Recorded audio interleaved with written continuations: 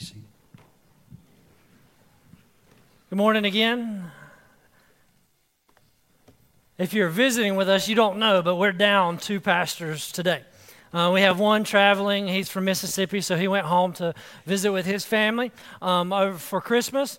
And then our Pastor Craig Thompson, is on sabbatical for the next month. He is taking some much-needed time off, personally. I don't know how he's made it as long as he has without taking this time. So be in prayer for him as he is struggling to be away from you all, and be in prayer for Kevin as he travels. But know that both of them are praying on your behalf. And also, nothing's going to slip through the cracks, even though we have some changes with the leadership for the next couple of weeks. If you have a problem, if you have a need, please contact your deacon on call, your life group leader, or one of the pastors. All of our names are in the bulletin. Give us a call. We are here to serve you. If you're ready, I should have told you this before. Please turn to Acts chapter 16. All that was to take up this time, and I've ruined it. Turn to Acts chapter 16. One more thing. Today is the last day. If you haven't given to the Lottie Moon offering, today is the last day that we'll collect that. That goes directly to missionaries on the mission field.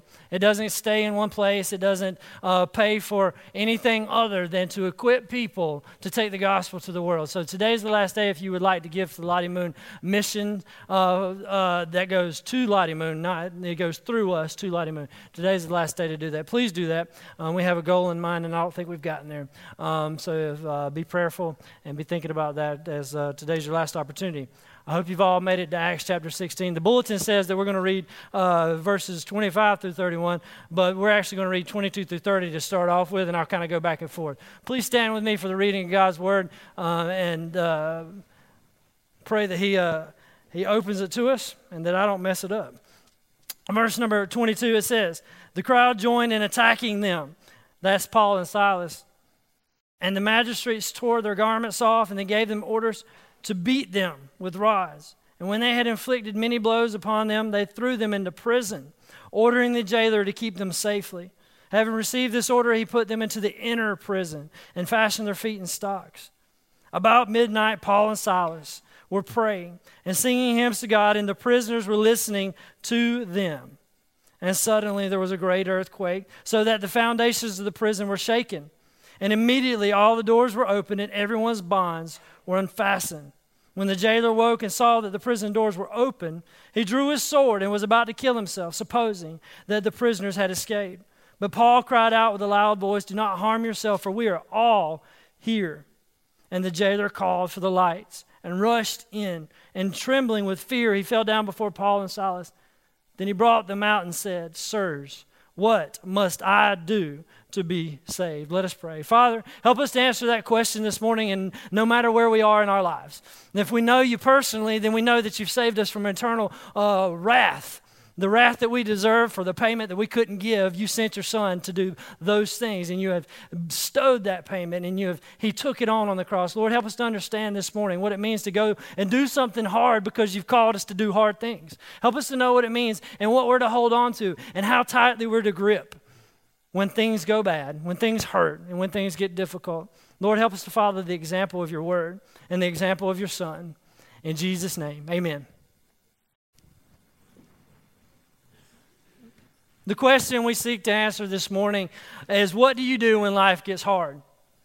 And what do you do when life hurts you, when it gets difficult? First, I want you to make the distinction real quick. I want you to nail this down before we ever start. There is a difference between things that are evil and things that hurt.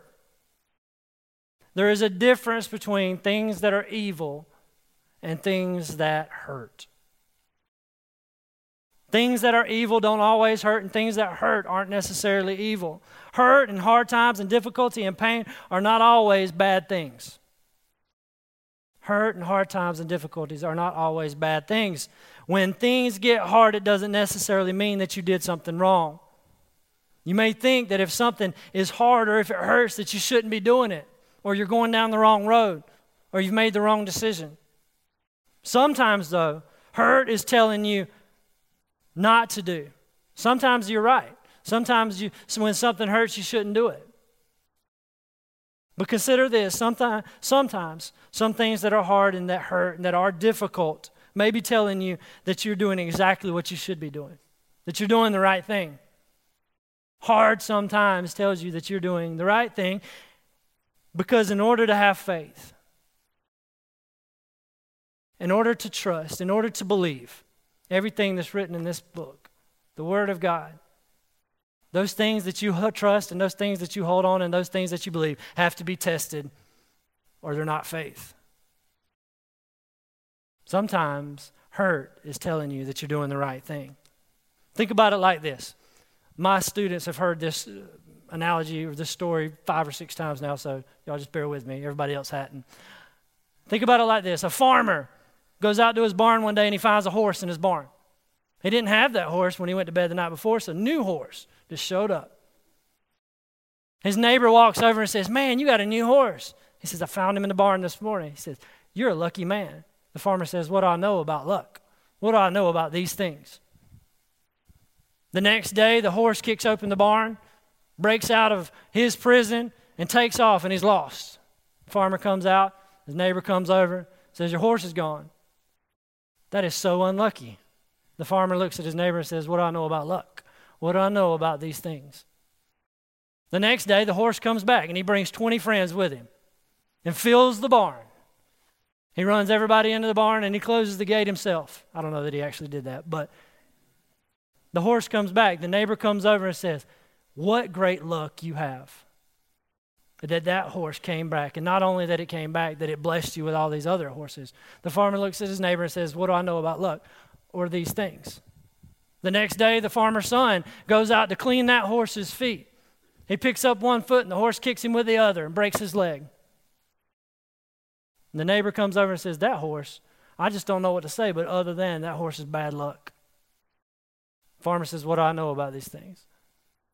A week or so goes by, the son's laid up with his broke leg, and a militia is coming through their land, and they're collecting all the young men in order to go fight in this foreign war. And they come to the farmer and say, "Where's your son?" And he points out his son and is laying in bed with a broke leg. And they say, "Nope, we can't use him." And they move on and leave the son. The neighbor comes over and says, "What great luck you have that they didn't take your son." The farmer says, "What do I know about these things?" Through all those things, the farmer didn't complain. The farmer didn't say what or why or how. He just says, "What do I know?" If you get nothing out of this message this morning, know this. Time is a necessary component of understanding. Sometimes when you start going through something hard, you're not going through something that's wrong. You're going through something that's right, and it's just going to take a little time for God to show you what He's doing. Here in Acts 16, we're going to answer the question, what do we do when things get hard? You live by this prescription. The prescription we see that Paul has here and Silas have in Acts 16. There you process, you praise, and then you proclaim God's glory and gospel. Hard is going to happen, and you're going to make it, but you need a few things in order to make it. So number one, this morning, you have to process the situation. Now, what does that mean? What does that look like? In order to process, you have to begin before the situation starts. The hardest thing to do is try to figure out what you're going to do when something runs into you and you've never prepared for it, right? The hardest thing to do is to figure out what to do when you never saw something coming. You have to begin in your own heart first. To process the situation, you have to begin in your own heart. And you have to be willing to do the work in order to have some things to hold on to. You have to set your disposition before it gets hard, before it gets difficult, before it hurts, ahead of time, before it happens. You have to do some things. If you don't, you'll be overwhelmed. All of us have hit that situation in our lives or that thing we didn't see coming or that thing we knew was coming and we didn't prepare for. That's even worse. That thing that you know that's going to be hard when it gets here, and instead of doing something about it beforehand, you let it get all the way to you and then it runs into you and you don't know what to do. You'll be overwhelmed. Here in this account, Paul and Silas are going to go through something very hard. And to reconcile exactly why they do it, no one knows, other than the fact that we know that all of us, Christians All of us who love and who follow Jesus, we're sent out with a message and a witness. And no matter how Paul went into that prison, he went with that message and that witness. He was willing to go do a hard thing. Paul was able to make it because he had some things in order beforehand. He had set some things up in his heart, right? He had set his disposition to say, when life comes at me and it hurts, this is what's going to happen. He had some convictions set that he would not let go of no matter the cost. Charles Stanley has the best definition of conviction I've ever heard. It's a truth from the Word of God that you are willing to stand for regardless of the consequences. Paul had some things set in his heart. So when he went into something hard, or when hard happened to Paul, when he was stoned, or when he was shipwrecked, or when he was beaten, or when people blasphemed his name, when people blasphemed the name of Christ in front of him, when things got bad in Paul's life, Paul had some things that he had already set in his heart to hold on to.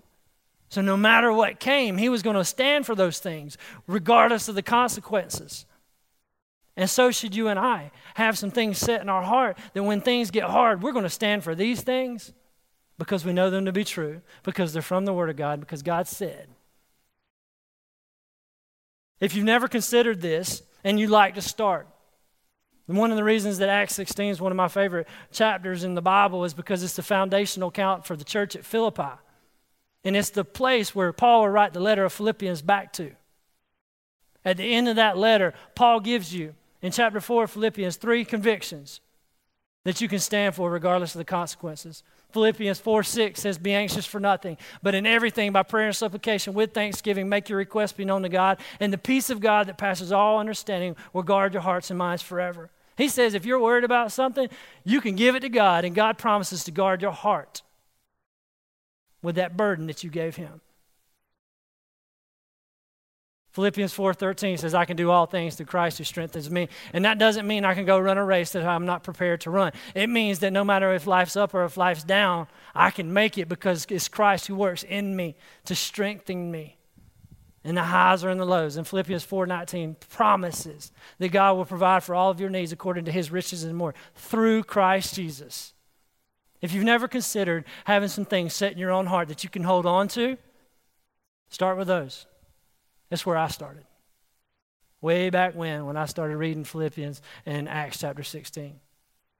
Things that you can stand for regardless of the consequences because you know them to be true. You need to have those set in your heart in order to process what's going on, in order to not be overwhelmed. If things get hard, you have some things that you're going to hold on to. Think about the alternative. The alternative of not setting some things straight before everything gets out of whack or before things hurt and before things get hard. No doubt you found yourself where you've been overwhelmed and frustrated, and you felt lost and angry and confused and worried. All those unbelievably negative emotions, those things that drive you to depression, those things that drive you to anxiety, and those things that hurt you and overwhelm you, and you can't even focus on anything else because you're so worried because of these things and these emotions that are happening inside of you. Those convictions that I just told you remedy all of those things. Be anxious for nothing. I can do all things. God will provide according to his riches and glory. Look at Paul in Acts 16. He has set some things in order so that when it got hard, he had confidence and he had convictions. He was able to praise God when they beat him and threw him into jail without a trial for doing a good thing. The reason that Paul is where he is because he cast out a demon from a girl that was being tormented and that was being used. Paul did a good thing. And those people rose up against him and blasphemed his whole life. They called him a Jew. See, racism is older than, a couple of 100 years. They blasphemed his name. They said, these Jews have come. And so he was persecuted because of who he was. And no doubt you and I will be too, but he had some things set in order. Look at Paul and Silas. Things got hard, and they looked around and they said, I can do a hard thing. Let's go in. See, at any point in time, Paul was a Roman citizen. All he would have to utter is this phrase, civis Romanus. I am a Roman citizen. And they would have had to drop everything that they were doing and give him a trial. At any point in time, Paul could have got out of what he was in. But he chose to go in instead of get out. See, sometimes hard tells you that you're doing the right thing. Sometimes when things hurt, it means that you're supposed to hold on tighter, not let go. Number 2, praise God for who he is, not where you are. Praise God no matter where you are. Look at Paul and Silas in the midst of this thing that's going wrong. What are they doing? It says they were praying and singing hymns to God. How is that possible? After being beaten, and these shackles are a little bit different than maybe the shackles that you may understand them to be. These shackles went up to about right here. They started at his ankles and went up to about right here. So your knees couldn't bend. So you couldn't sit down or hang. These shackles went up to here, and they threw him into the darkest place in that whole prison, the inner prison. He was uncomfortable. He was in pain. He'd been flogged with these things that they're unbelievable looking. They're like 9 little switches all tied together. And he'd been beaten with these things, and they threw him in there. And through all of that, Paul and Silas grit their teeth, say, I'm going to go do a hard thing, and then we're going to go in, and they hold on tighter to the things they knew to be true. See, if you only praise God because of where you are, then you aren't just praising God for who he is. You're only praising God when it feels good. When life is good, if that's the only time that you can praise God, then you don't really understand who God is and who you are. That's not why God is praiseworthy. God isn't praiseworthy because he makes you feel good. God is praiseworthy because of who he is. It's not about us. It's not about you. It's about him, always and forever. This is why preparing and processing are so important. So when those things come and hit you and it starts hurting and you're overwhelmed and things get difficult, then you already have these convictions that you say you're going to hold on to. And then you're not going to worry. And that you're going to believe you can do all things through Christ who strengthens you. And you know that God will provide for you. These things that you know to be true, the things that Paul wrote back to Philippian church and say, see, I went through it. I was a witness and a testimony to you. See, the gospel has only been on the European soil for a couple of weeks at this point. And they're going to go on to Thessalonica, and they're going to get to Thessalonica. And in Acts 17, verse 6, it says, these men who came and turned the world upside down. That was their testimony after just a few weeks on European soil. They've turned the world upside down by holding on to what they knew to be true. That's what we need to do. It's what we must do in order to take our witness and our message to a world that's lost. Remember that time is a necessary component to understanding. You're not in the spot that you're in for no reason. Some of us are in our own prisons today, in our own difficulties and problems, in our own point of discernment. We're trying to understand what's going on, in our own hurts, in our own pains.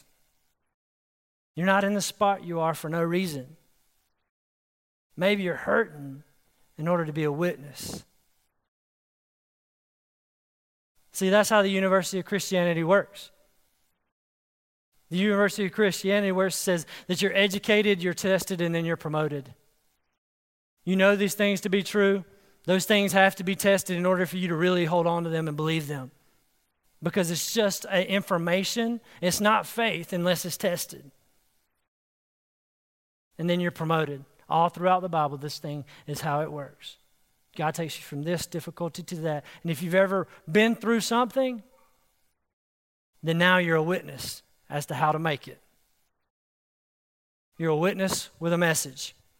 Maybe before you can ever tell anybody about Jesus, you have to look like him first. Acts chapter 11, verse number 26, it says, in this place, in Antioch, they were first known as Christians. It's the first time the word was ever used to describe the people that follow Christ as Christians. Because what a Christian really is a little Christ. That's what Christ, I-A-N, means. It means little Christ. The people in Antioch were doing so many things that looked like Jesus, they began to say, hey, they look like little Jesuses. Maybe in order to help somebody, you have to be a witness to who Christ is before you can tell them the message. You have to be a good person first. What would have become of our jailer? What would have become of our jailer if everyone would have left when the walls were shook and the shackles came off? He drew his sword to kill himself. If everybody was gone, who would have stopped him? But it was the witness. It says Paul and Silas were praying and singing hymns to God, and the prisoners were listening. No doubt a night unlike that jail had ever experienced.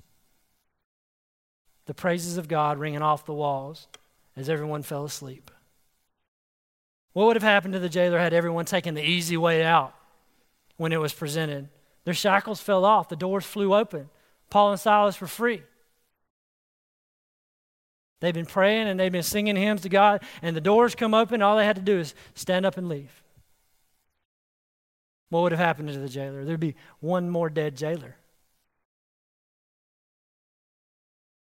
Maybe you are where you are to do a hard thing in order to save somebody else, in order to tell them the message, to be a witness first and to be a proclaimer of the gospel. Think about it like this. Parents, think about it like this. Those of you who have had children, you've taken them to the doctor. Think about it like this. A mom takes her child to the doctor, and on the way to the doctor, the kid says, "Where are we going?" And the mom says, "We're going to the doctor." And the kid gets nervous and says, "Why?" "Because we need to see him in order to keep you well. We need to go see the doctor in order to keep you well." They get to the doctor's office. They go into the room. The doctor comes in with a shot. The mom holds down the kid, this 3 or 4-year-old child, while the doctor stabs him with a needle. Think about how this kid feels. We're going to the doctor in order to make me well, and you just stab me with a needle. On the way home, the kid's kicking this thing around in his head. Mom told me that it was for my good. The doctor come in and it wasn't for my good. Now I'm on my way home, my leg hurts, and Mama lied to me.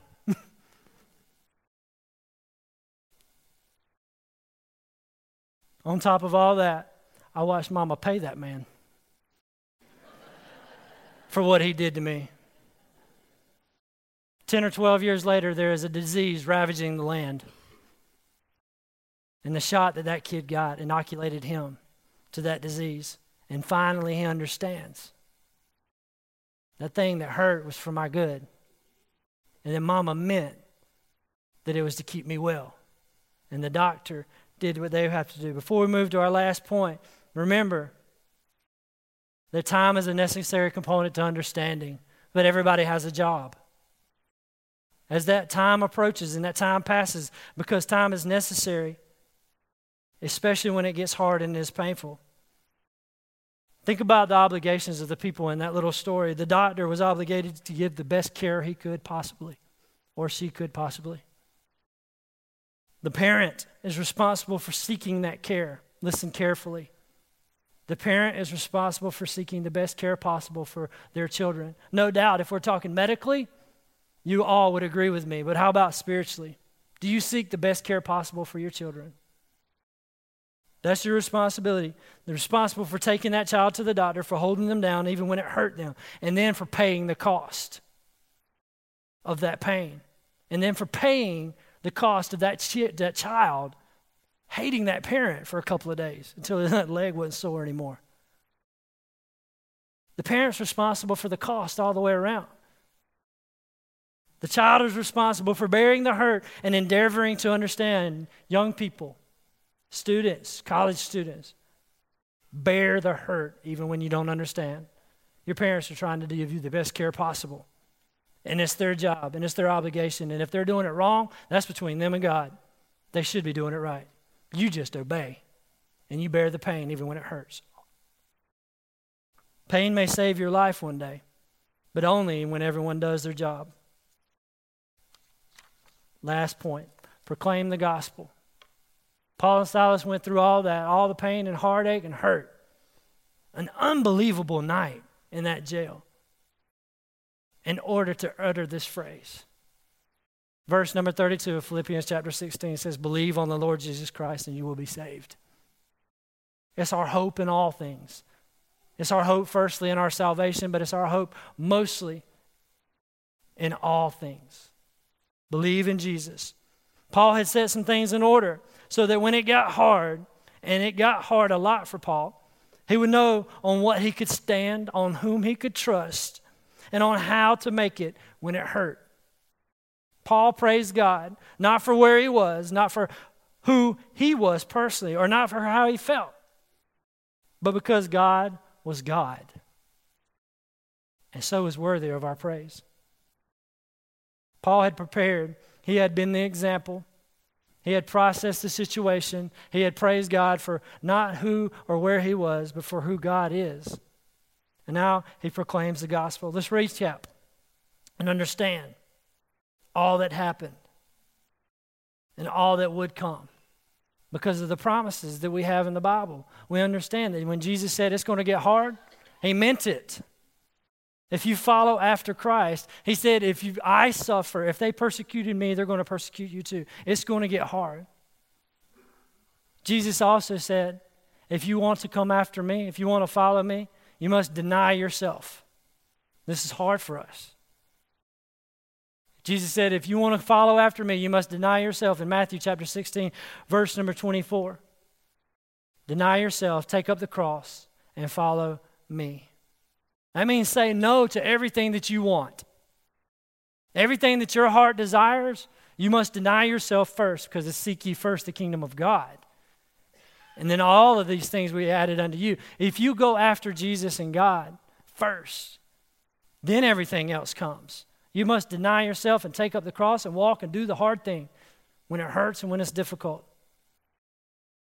Just because something is hard and then something is hurt doesn't make it wrong. Maybe God calls you to do hard things in order for those around you to see his son and how he lives in you. Now, before we wrap this thing up, think about where victory actually is, the location of victory in your life. What would need to happen in order to bring you out of your prison? Think about the location of victory in your life. Victory is on the other side of the hard or the difficult thing that hurts you. It's not on this side. The free setting that you want in your heart, you have to deny. You have to say, I'll take up my cross, because there's not a single cross that's been easy to carry ever. And praise God that it wasn't easy to carry. Difficult was a part of the life that Jesus lived. And praise God that it was difficult, because Jesus didn't come to do an easy thing in an easy way or look for the easy way out. He was looking to his Father, and he came to set captives free. Nothing about the cross to bear should ever be easy, and praise God, it never has been. Jesus didn't come to do it easy. Difficult was a part of the nature of his calling. And it is for you and for me. If you're a Christian or you're a parent and you want it easy, then you're in the wrong line of work. Neither one of them should be easy. We're called to steward and care for, to the best of our abilities, those who've been trusted with us. That means our children and those around us. We're called to exemplify and praise and proclaim. Author James Stewart of Scotland said this, considering Jesus' victory over sin and death. The very triumphs of his foes. Think about this. The people that were endeavoring to defeat who Jesus said he was. The very triumphs of his foes he used for their defeat. He compelled their dark achievements to subserve his ends, not theirs. They nailed him to a tree, not knowing that by that very act they were bringing the world to his feet. They gave him a cross, not guessing that he would make it a throne. They flung him outside the city gates to die, not knowing that at the very moment they were lifting up the gates of the universe to let the king come in. They thought to root out his doctrines, not understanding that they were implanting imperishably in the hearts of men the very name they intended to destroy. They thought that they had God with his back to the wall, pinned, helpless, and defeated. They did not know that it was God himself who had tracked them down. He did not conquer in spite of the dark mystery of evil. He conquered through it. And so should we. When it gets hard and it gets difficult, we're to hold on tighter. Because just maybe we're not doing the wrong thing, we're doing the right thing. That's the gospel. It has the power to change lives. If we continue reading in chapter 16, verses 31 and through 33, it says, what must I do to be saved? Believe on the Lord Jesus and you will be saved, you and all your household. And they spoke the word of the Lord to him and all who were in his house. See, the gospel changes not only individually, but generationally. You can't go into a dark place with a light and not expect to change that dark place. The darkness will run and hide. Maybe you're the only person living in your house that's saved. Be brighter. Do a harder thing. Hold on tighter. Store up some convictions, some things that you know to be true. Maybe today you're being called to do that hard thing like Paul and Silas, because hard is going to happen, and every one of us have a place in this story. But maybe today you've been in prison and you don't know what to do. But maybe you're the jailer. In order to nail some things down eternally, you need Jesus to save you. In order to begin following after him, you need to first accept him and believe on the Lord Jesus Christ, and you will be saved. Whoever you are today, as we stand and we sing, you have a job to do. If you're a parent, then it's not easy. You're in the wrong line of work if you want it to be. If you're a Christian, it's not easy either. You're in the wrong line of work because we're called to be witnesses. If you don't know Jesus, believe on him and you will be saved. Whoever you are, as we stand, you have an opportunity or a job to get some things right before you leave today. Please stand and sing with us and do those things and get them right during this time of response, during our invitation. See, Paul and Silas went into that prison not knowing how they would come out. They just knew what was to be true to them.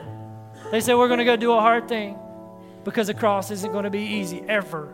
We're going to bear it and we're going to hold on tighter. However you have to get right today, come and get right. If you need those convictions, begin storing them up. Pray to God that he shows them that through his word. If you need to be saved, I'll be standing right down here.